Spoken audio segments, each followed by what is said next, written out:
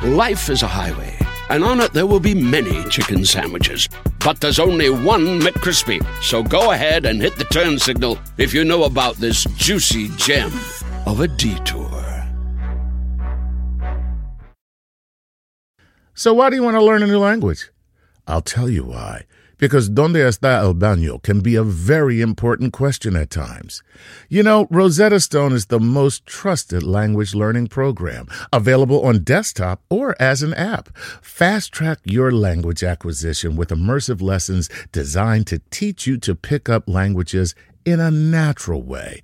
I love the fact that I can go from my laptop to my phone to pretty much anywhere and learn the language of my choice. Not to mention, I'm bringing my communication skills to new heights. Don't put off learning that language. There's no better time than right now to get started. For a limited time, Star Talk Radio listeners can get Rosetta Stone's lifetime membership for 50% off. Visit rosettastone.com/StarTalk. That's 50% off unlimited access to 25 language courses for the rest of your life. Redeem your 50% off at rosettastone.com/StarTalk today. Welcome to Star Talk, your place in the universe where science and pop culture collide. Star Talk begins right now.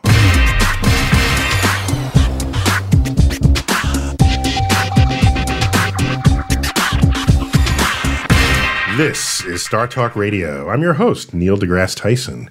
I'm an astrophysicist with the American Museum of Natural History, where I also serve as director of Hayden Planetarium. We're here at Star Talk. I think of it as Star Talk After Hours, but in fact, it's Star Talk Cosmic Queries. And I've got with me in studio the one, the only Leanne Lord. Leanne. Hey, I like that. The one and only. The one and only Leanne Lord, especially since you spell your name Leighann.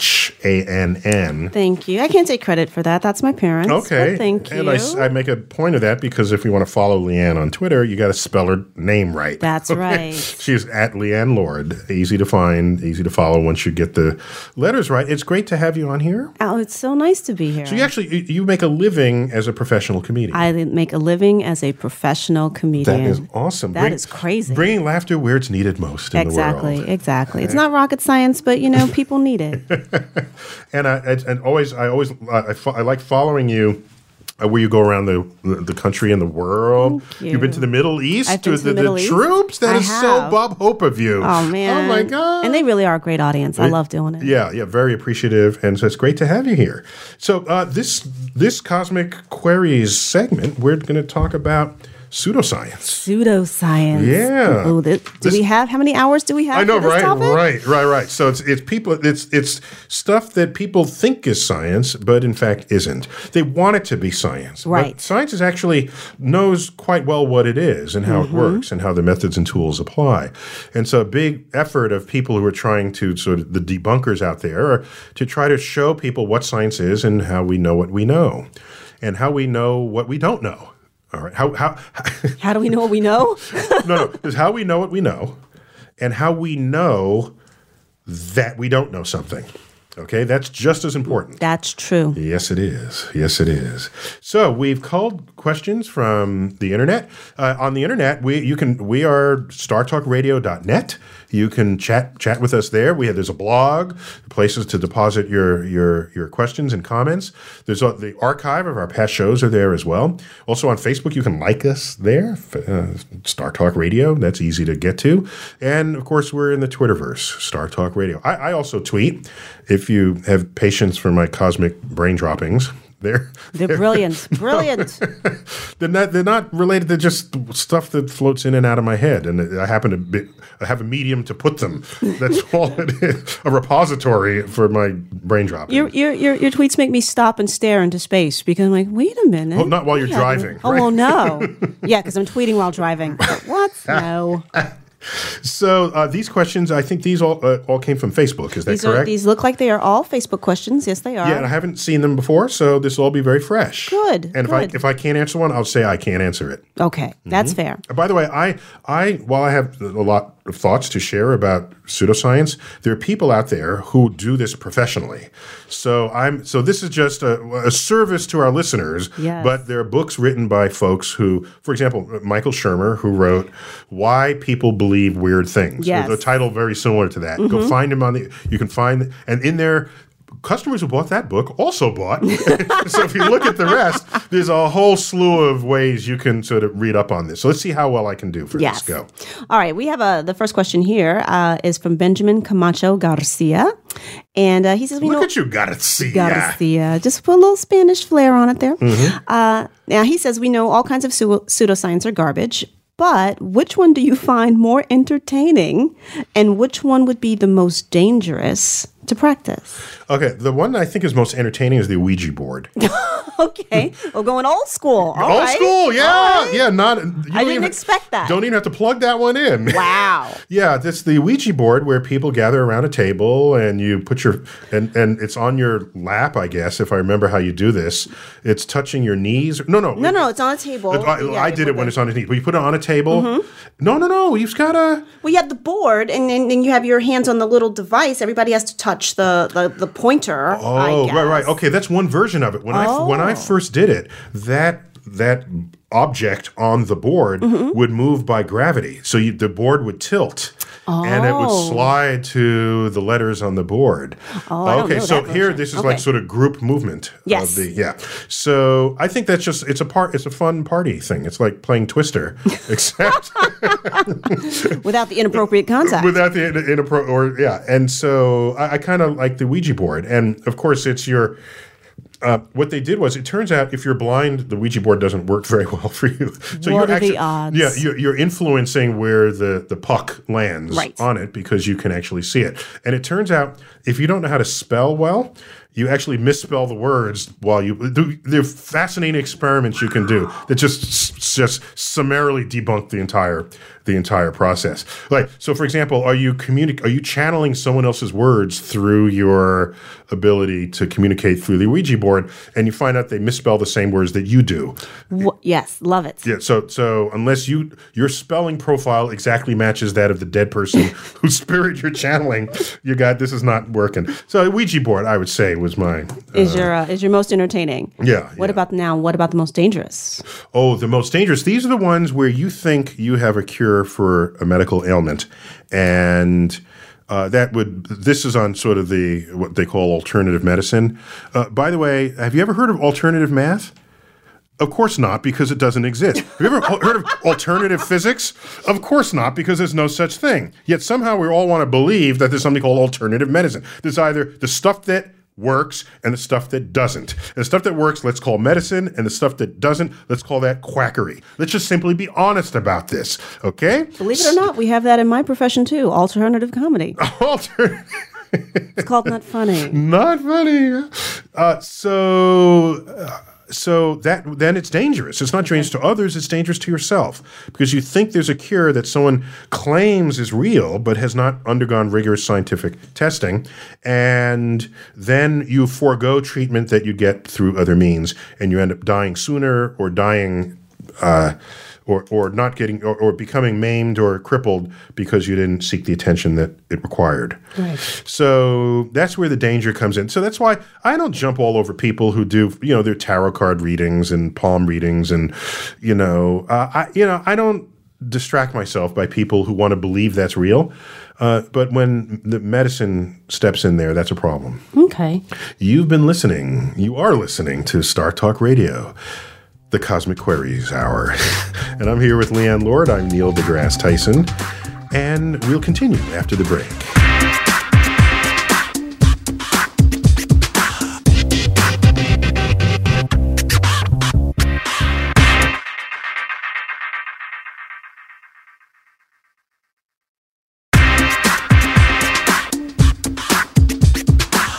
We're back on Star Talk Radio. I'm Neil deGrasse Tyson, your host. I'm an astrophysicist by day and Star Talk Radio announcer by night. Love it. No, actually, an astrophysicist can be anything they want at night because nobody's looking. Everyone else is asleep. We're awake, contemplating the cosmos. So we've culled questions from the internet, and these are all related to pseudoscience. Yes. And Leanne, let me just ask you: do you lean towards anything that you think might be pseudoscience? I don't think so. I might have before I met you. But I don't think want it's to put you on the spot. I think it's been educated out of me. Oh, I like that phrase. To get something educated out of you. Oh, can we use that? We got to use that. Well, be my guest. Absolutely. Oh, my God. Get the pseudoscience educated out of you. There we go. All right. That's why we do this. So you got a question? I do. It's actually almost maybe These are questions from listeners. These are questions from listeners. Our give back in a way to, we want to make sure you're a part of what we do here. And I love the interaction with fans. This is fantastic. This is a question from Brian Shields. And he wants to know sort of what spurred the use of items such as crystals in the realm of pseudoscience. I mean, were users attracted to their physical beauty, or did they just assume that it had more enduring qualities? What an awesome question. That's a great question. So what we have found in the history of cultures is that civilizations tended to gather together and cherish. That might overstate what it actually is in some cases, but establish a higher level of curiosity for some things over other things. Okay. Right? So it's a curiosity factor because it's different. And by the way, there's a famous quote from Isaac Newton, and he imagines himself sitting at the water's edge. And as the waves come upon the shore, he says, I feel like a child on the shore, picking up one pebble over another just because it looks slightly more interesting than the rest. Yet the ocean of truth lay undiscovered before me. So there he is, humbled by the fact that he knows there's a lot more to discover, but there he is nonetheless curious about the little things that are in his arm's reach. One pebble being shinier than the next. So over history, what we've done is you pick up shiny things. You pick up... I love that deeply scientific explanation. Shiny things. We pick up shiny things. We wear shiny things. Jewelry is typically shiny. Yes. You yourself are wearing shiny things, okay? Little shiny things, So I'm not talking about only ancient civilizations. I'm talking about modern life. So we find silver, gold. It goes to a high luster. We like these things. We collect them. They are different from other things you find in nature. We also, crystals are the world's first transparent solid things. Think about that. Yeah, I just did the head cock. Yeah. Like, the dog that just heard the high-pitched scream. The world's first solid, transparent things. Yes. Normally you think of solid, it's solid, nothing goes through it. And now I've got a solid thing that light can pass through. That's an awesome thought. That is pretty cool. And there it is in nature. There's quartz. Quartz crystal is transparent to visible light. Now, take that fact and say, well, can you do anything with it? Do you realize this even worked its way into early ideas of the cosmos? So, before we knew that Earth went around the sun and this sort of thing, it was like the sun goes around the Earth and everything goes around the Earth because Earth is the center of the entire universe. Well, we know there are different distances because some move faster on the sky than others. But what holds them up there? What keeps them there? So guess what held them there? Something has to hold them there and completely surround the Earth, but you have to be able to see through it to see the planets that are farther away than they are. This was the birth of the crystalline spheres. Okay. Crystal, not because crystal is a special form of mineral. Crystal because the damn thing is transparent, and you can see through it to the rest of the cosmos. And so there was the crystalline spheres out there. So crystals were valued simply because they were different. And they were transparent. And we always, it's a natural part of human curiosity to pick up that which is different and bring it home. Well, Mom and Dad aren't always happy about that. So, I don't know, honey. Little transparent. So that's, in fact, if you want to think about it in another kind of way, those are the seeds of the birth of science. The fact that we are curious about some things that are different than others. If you look at the, I think it's the Inuit, whatever is the culture that frequented the shores of Greenland, Okay. And as we know, Greenland is mostly glacier, at least for now. Right? There is the Cape York meteorite, which is currently the largest meteorite in captivity. And Being held against its will, everybody. it is at the American Museum of Natural History in our Meteorite Hall. That meteorite was cherished by the local peoples. And in fact, iron meteorites have been the entire source of metal for civilizations that did not otherwise have access to iron ores beneath Earth's surface. So Native American tribes, the Inuits, I think Eskimo is not the proper term these days, but the terms that described the coastal peoples who fished for food and lived in the Arctic regions, the metal that's in those cultures, in almost every case, is metal carved off of rocks that didn't match anything else in their environment, and those were iron meteorites that were exposed on the surface that had been there for tens of thousands, possibly in some cases, millions of years. So something different. Yes. Nice. That was a long answer, man. No, okay. but that's great. Okay, all right. I love it. Do you want another question? Actually, the meteorite would not have been there for millions of years because continental drift would have redistributed where everything is. So if you found a meteorite in the ground, it would have fallen within the last tens of thousands of years, typically. Yeah. So you just footnoted yourself. Yes. Okay, thank you, Yes. Caveat. Okay, I have a question. Yeah. And this might be a little controversial. This is from Richard Conant. And again, the theme is pseudoscience. The theme is, this is definitely pseudoscience. And it begins with, Mr. Tyson, is there hope for America when 46% believe in creationism? Yeah, are we going to edit that out? Okay, no, that's fine. There is hope for America if 47% believe in creationism, provided that 47% doesn't require that the other 53% believe it as well. Aye, there's the rub, sir. Yeah. So the problem is not what people believe. This is a free country. Believe what you want. I will not tell you what to believe. What I will say to you is that if you want your belief, which is not based on objective truths, it's based on what are generally known as revealed truths. There's some sacred document that someone has truth revealed to them through whatever forces that you recognize in your religion. And there are many of these. There's Joseph Smith's documents and there's the Quran. There are all these revealed truths. If those truths conflict with objectively verifiable truths, and you want to teach that as science, that's the beginning of the end of the technological foundation of your culture. I just alert you of the consequences of this. I will not tell you what to think or how to think it. I just want to say, if you do this, then that's what happens. You have been warned. You've been warned. Proceed at your peril.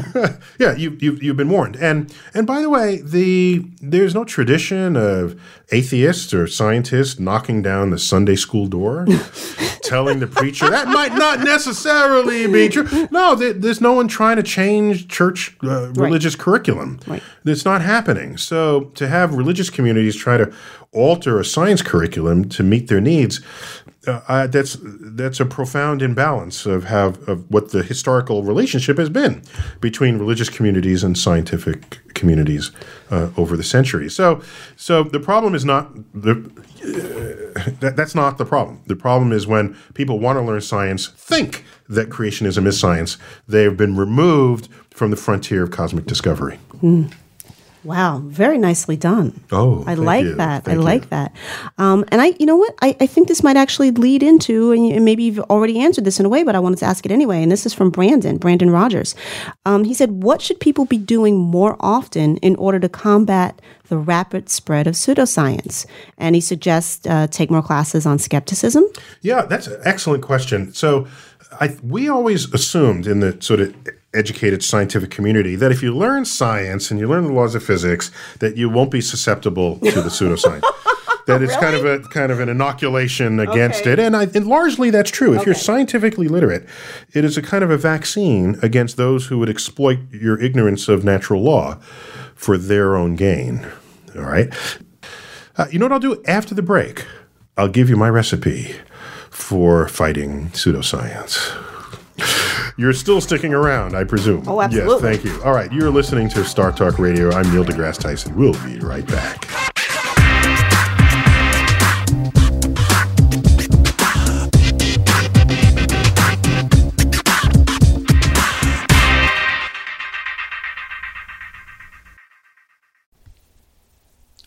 This podcast is supported by FedEx. Dear small and medium businesses, no one wants happy customers more than you do. So you need a business partner just like you, like FedEx, who understands your passion for serving your customers because they have the same commitment towards you. That's why FedEx offers you picture proof of delivery, packageless and paperless returns, as well as weekend home delivery to 98% of the US on Saturday and 50% on Sunday. See the FedEx service guide for delivery information. What's more, FedEx Ground is faster to more locations than UPS Ground. Trust FedEx for timely deliveries. See what FedEx can do for your business. Absolutely, positively FedEx. Whether you're a family vacation traveler, business tripper, or long weekend adventurer, Choice Hotels has a stay for any you. And that's good, because there are a lot of me's. Choice Hotels has over 7,400 locations and 22 brands, including Comfort Hotels, Radisson Hotels, and Cambria Hotels. Get the best value for your money when you book with Choice Hotels. Cambria Hotels feature locally inspired hotel bars with specialty cocktails and downtown locations in the center of it all. Hey, that's me. Radisson Hotels have flexible workspaces to get the most of your business travel and on-site restaurants. That's me too. And at Comfort Hotels, you'll enjoy free hot breakfast with fresh waffles, great pools for the entire family, and spacious rooms. Hey, that's me too. I guess I'm just going to have to stay at all of them. Choice Hotels has a stay for any you. Book direct at choicehotels.com, where travel comes true.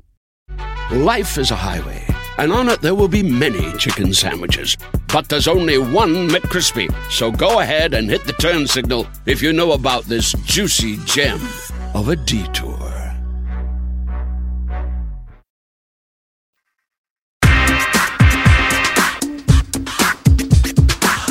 We're back on Star Talk Radio. I'm Neil deGrasse Tyson. Joining me as my co-host for this Star Talk Cosmic Queries Hour is Leanne Lord. Leanne, great to have you. Oh, great to be here. Professional comedian. Do you say comedian or comedian? Whatever you want to say, as long as I'm getting paid to show up. Getting paid. I'm good. Yeah. So comedian is the feminized version It is. of comedian. It's pretty. I don't mind it. My feminism doesn't extend to being offended by that. Yeah, it's actually a pretty word. It is. I'll take it. Yeah. So where did we leave off in the last segment? Well, there was a question about we were talking about pseudoscience and what can we be doing to sort of combat that, and is there something, I guess, in the toolbox? In the toolbox, exactly. So first, science literacy, just as a state of mind, is quite the vaccine against those who speak pseudoscientific ways, and you listen to them and you immediately notice where the arguments fail, and then you just walk the other way. There's an old saying, if an argument lasts more than 5 minutes, then both sides are wrong. Ooh. Yeah. Congress hasn't heard this. No, they argue for much longer than 5 minutes, which means both sides are wrong. So you've got this. So here, I think in addition to just learning how science works, there's an awesome wiki page. An awesome wiki page on what's it called? It's ways that your cognition can fail. Okay. Cognitive failures. Maybe just a Google search on cognitive failures. There's a whole list. Okay. And you read it and you say, my gosh. I'm an idiot. The human brain is not good at taking data. The human brain is awful at interpreting what it experiences. But we've known this since second grade. Yeah. We all played telephone, didn't we? Yes, we did. It would take 2 or 3 people before the story was completely warped and distorted. And you're being kind. And what happened is information goes in one ear, and when it came out your mouth, it was different. Mm-hmm. So our susceptibility as humans to cognitive failure is extraordinary. So I think once you know you're susceptible and you read the list of ways you can be susceptible, I think that could take care of most of these. Most of these, the attraction that people might have to what is ultimately false pseudoscience. Okay. And I'll give you a quick example. You know that people say, I have a lucky number. Comes up every time. Right? Okay. And in fact, when I won the lottery last week, I knew it when I bought the ticket. Okay. So you can say, well, that's the I'm special error, right? But I am special. Here's a good example. Take 1,000 people, give them a coin, heads, tails, coin. Tell them flip the coin. Anyone who's got heads, they remain standing. Tails, you sit down. All right? That's about how many left? 500 left. Because I started with 1,000. Right. And it's what they call a fair coin, 50-50. Right? So you do it again for who remains. All right? It's 500 left. Flip a coin. 250 are standing. And you keep doing this. And then 125 are standing. And then 60 are standing. 30, 15, 8. I'm impressed 4. by your division skills on the spot. 2. And then there's one person who flipped heads 10 consecutive times, and that person wins. All right?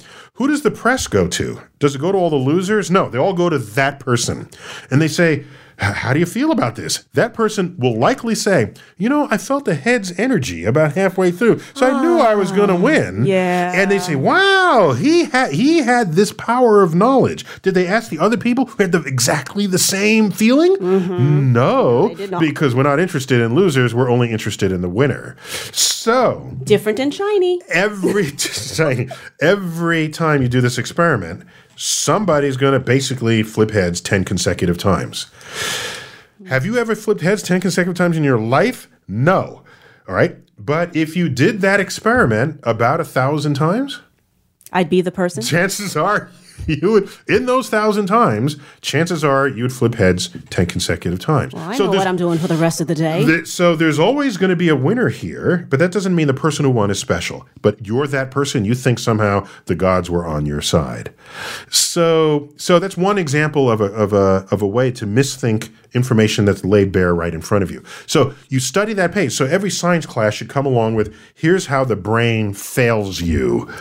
And this will double down on the vaccine that being scientifically literate can do for you. So that double whammy there, that's a good start for you. Oh yeah, and Okay. then you see it in others, and you have the urge to try to fix it. Right? Then they'll tell 2 people, and so on and so you on. You could wipe this out in a week. Wow. Because it doesn't take higher learning to see the susceptibility of the human mind. And by the way, scientists are also susceptible to Yes. this. It's just that we know we're susceptible. Okay. And we invent methods and tools to reduce our susceptibility because we're honest with ourselves about it. That is what science is. That's what the scientific method is. Scientific method is not hypothesis, testing, blah, blah, blah. It can be that, but that's not what it is at its heart. At its heart is do whatever it takes to not fool yourself into thinking that one thing is true when another thing is true. This is also very good relationship advice, everybody. This has multiple uses here. Can I add go a for question it. to this? Trying to figure out how the brain fails. Yeah? What age do we start this? Oh, well, let's do that when we come back from our break. You're listening to Star Talk Radio. I'm Neil deGrasse Tyson. We'll be right back.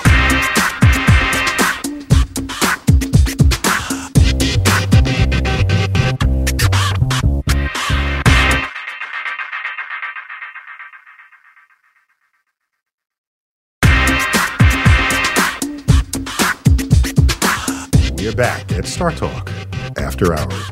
Actually, I think of it as that, but it's really Star Talk Cosmic Queries. And I'm getting helped out here by my co-host, Leanne Lord. Leanne, Yes. you're an awesome question reader. Thank you. These No are pressure. Quick questions from the internet. These I think were from Facebook. Is Yes. that right? Yeah. And you handed me a question right when we had no time to answer it. What was it? Just before the break. Well, my question is, you were talking about ways to sort of inoculate yourself against pseudoscience, and you were saying that we should study how the brain fails. If you've got that, you've got half the battle. And my question to that is, well, at what age do we start introducing this? Oh, in utero. Yeah. Oh. No, Wow. Okay. So the little baby Einstein tapes. This is how your brain's going to fail you. It's not even here yet. No. Here's how it's going to fail. Here's in my experience interacting with kids are not susceptible to pseudoscience. The pseudoscience that they ever talk about is because they hear adults mentioning it. All right, kids are just simply naturally curious about the natural world, and they ask natural questions about the natural world. And then the adult says, "Oh, the moon is in the wrong house, and the Jupiter aligns with Mars," and they hear this. But left to themselves, as kids curious about their environment, they are the least susceptible to pseudoscientific thinking or to mystical thinking or to magical thinking. And what I have found is, now this is not a formal study, it's just my sort of walks through life. When puberty sets in and life gets really complicated. It ruins us all. Does he like me? Does he not like me? Will I have money for this? Will I be hurt? Will I do well on my test? All of a sudden, life descends on you, and you realize you're not actually in control of the things that are going on in your life. Right. And so there's a susceptibility to that which asserts it can bring control to your life outside of your own initiative to do so. These are rub these crystals and you'll heal yourself. Read your horoscope and it'll make your day better. Walk this way, talk this way, chant this way. Right. And all of a sudden, you believe that now the world is not just you and your control of yourself, that there are these forces that you get to blame when things don't go well in your life. So I would say the critical phase is basically middle school, when hormones start kicking in and they're susceptible to thinking that they are not in control of their destiny. Okay. And they're looking at these crutches. Yes, exactly. They're emotional, intellectual crutches of life. Wow. Shed the crutches, walk on your own power, become scientifically literate. Oh, that'd make an awesome poster. It would. It would. Yeah. All I can say is, dude, where were you when I was 12? Where were you, sir? Wow, that's great. Okay. So what else you got? All right. I have a question from Ed Travis. And wow, Ed, really? Ed says, my wife wants a machine that can translate dreams into physical images. How impossible is this? That's awesome. That sounds like something that would show up on the movie, on the Fox series Fringe. Yes. They're always like reading minds and making the mind do things. Why not? Really? Yeah, I think that neuroscience is in its infancy today. Okay. And I think that is one of the most fertile scientific frontiers that currently exists. Neuroscience. We know the brain, we're a sack of chemistry is what we are as humans. Sack of chemistry. A conscious sack of chemistry. You are a walking T-shirt slogan manufacturer, sir. Well, humans, we're conscious sacks of chemistry. We know we are because that's why medicine works, all right? You put chemicals in you and it changes what you think, how you feel, how alert you are. What do you think caffeine is? It's influencing your alert state, as Leanne Lord holds up her cup of Dunkin' Donuts coffee. Okay, so I know it says Dunkin' Donuts, not Starbucks. You're on a budget now? Wow, yeah, because what I'm making here is Star Talk really sorry. doesn't finance my higher coffee desire. We'll have to cover you on the next cup of coffee. So I think that's a brilliant idea and a brilliant suggestion, and I would put that as a sort of science fiction-y, but still within reach. Wow. Still within reach. What would be great is if it was a live image of what your dream was. And then, well, maybe you wouldn't want that, actually. So you have the dream and then wake up and see the dream. You could, or others can watch you dream in real time. That sounds a little invasive. That's a little invasive, so maybe not. Maybe not. Maybe not. Okay, let's pull back on that one. Yeah, that's private. But maybe you can put it in your library of dreams and relive them by just popping in the disc. Right. So brain activity is simply chemicals and chemical interactions among neurons. And given that, once we know what a certain kind of chemical interaction means, in terms of an image, in terms of words, in terms of faces, you just draw it up. Have a little machine that draws it. That would be the cool future of neuroscience. When we come back, more of Star Talk Radio.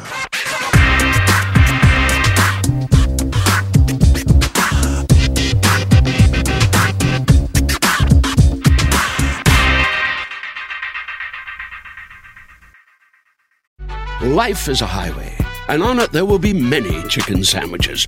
But there's only one McCrispy. So go ahead and hit the turn signal if you know about this juicy gem of a detour.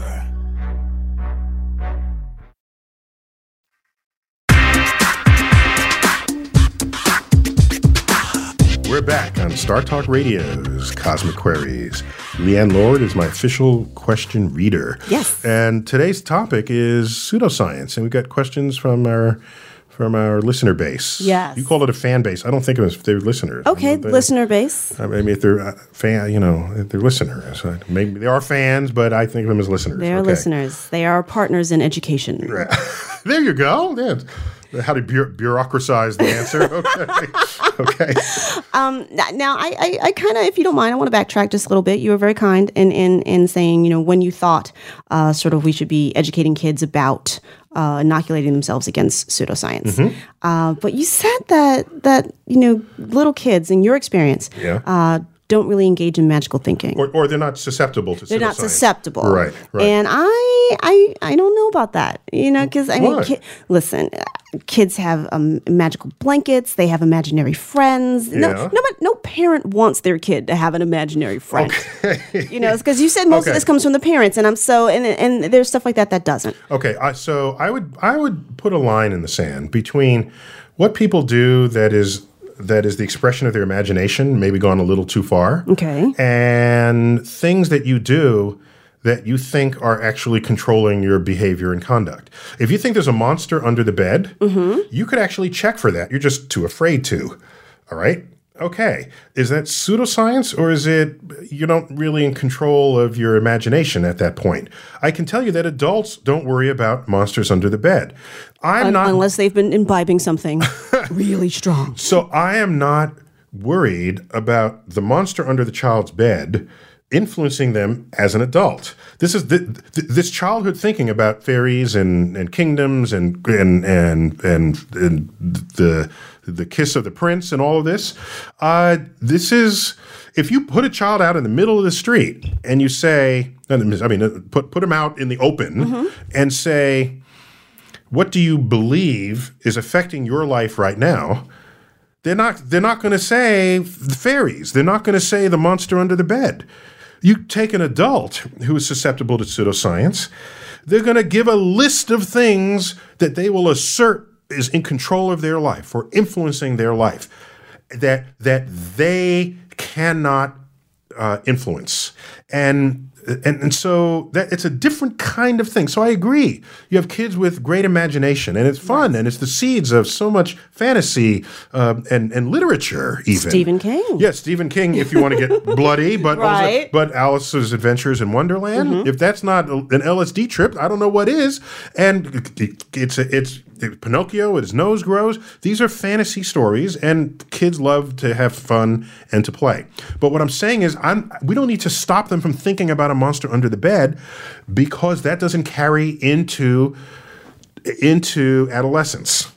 Okay. None of that carries into adolescence. Okay. Don't step on the crack, you break your parents' back. No, that doesn't. It stops. I don't need to stop that with other efforts. It stops itself because they simply outgrow it. Okay. I'm talking about stuff that adults don't even outgrow. Okay. And that list of those things you don't find in children. Okay. Okay. Kids are not afraid of black cats. They want to pet the kitty until an adult says, that's a black cat. That's Right. bad. Okay. So they got to be told by someone who's older and not as wise to be afraid of the black cat. Well, You got any more questions? How many questions? I do. You got a whole sheet there.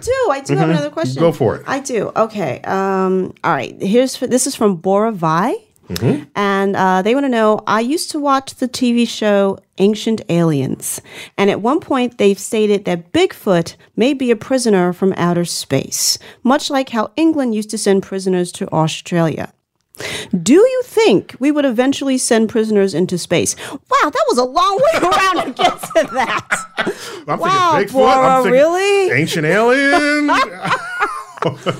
Wow, that's a long way around. Okay, so first, it'd be kind of cool if Bigfoot, if some powerful alien civilization said, Earth, there's a good place to send our criminals. Let's send Bigfoot there. I wonder, what crime did Bigfoot commit? Stole a candy bar. You know, one of who's it? Mitch Hedberg, the late comedian Mitch Hedberg. You know what he said of Bigfoot? He said, "You know what's even scarier than Bigfoot would be if Bigfoot is actually out of focus." Every picture we have of Bigfoot, it's a fuzzy photo. Oh, that's hilarious. If he's actually out of focus, that would be really scary.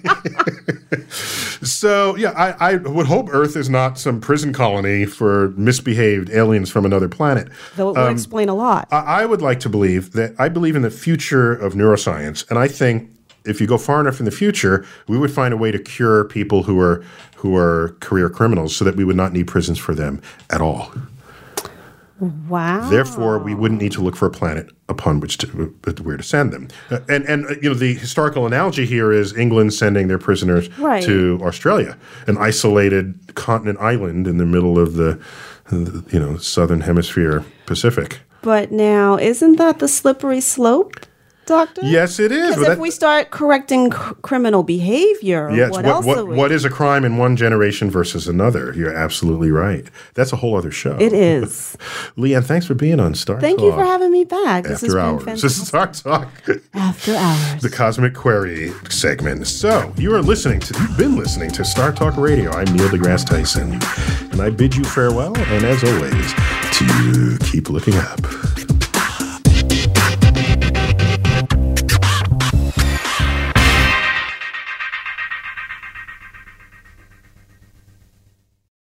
Life is a highway, and on it there will be many chicken sandwiches. But there's only one McCrispy, so go ahead and hit the turn signal if you know about this juicy gem of a detour.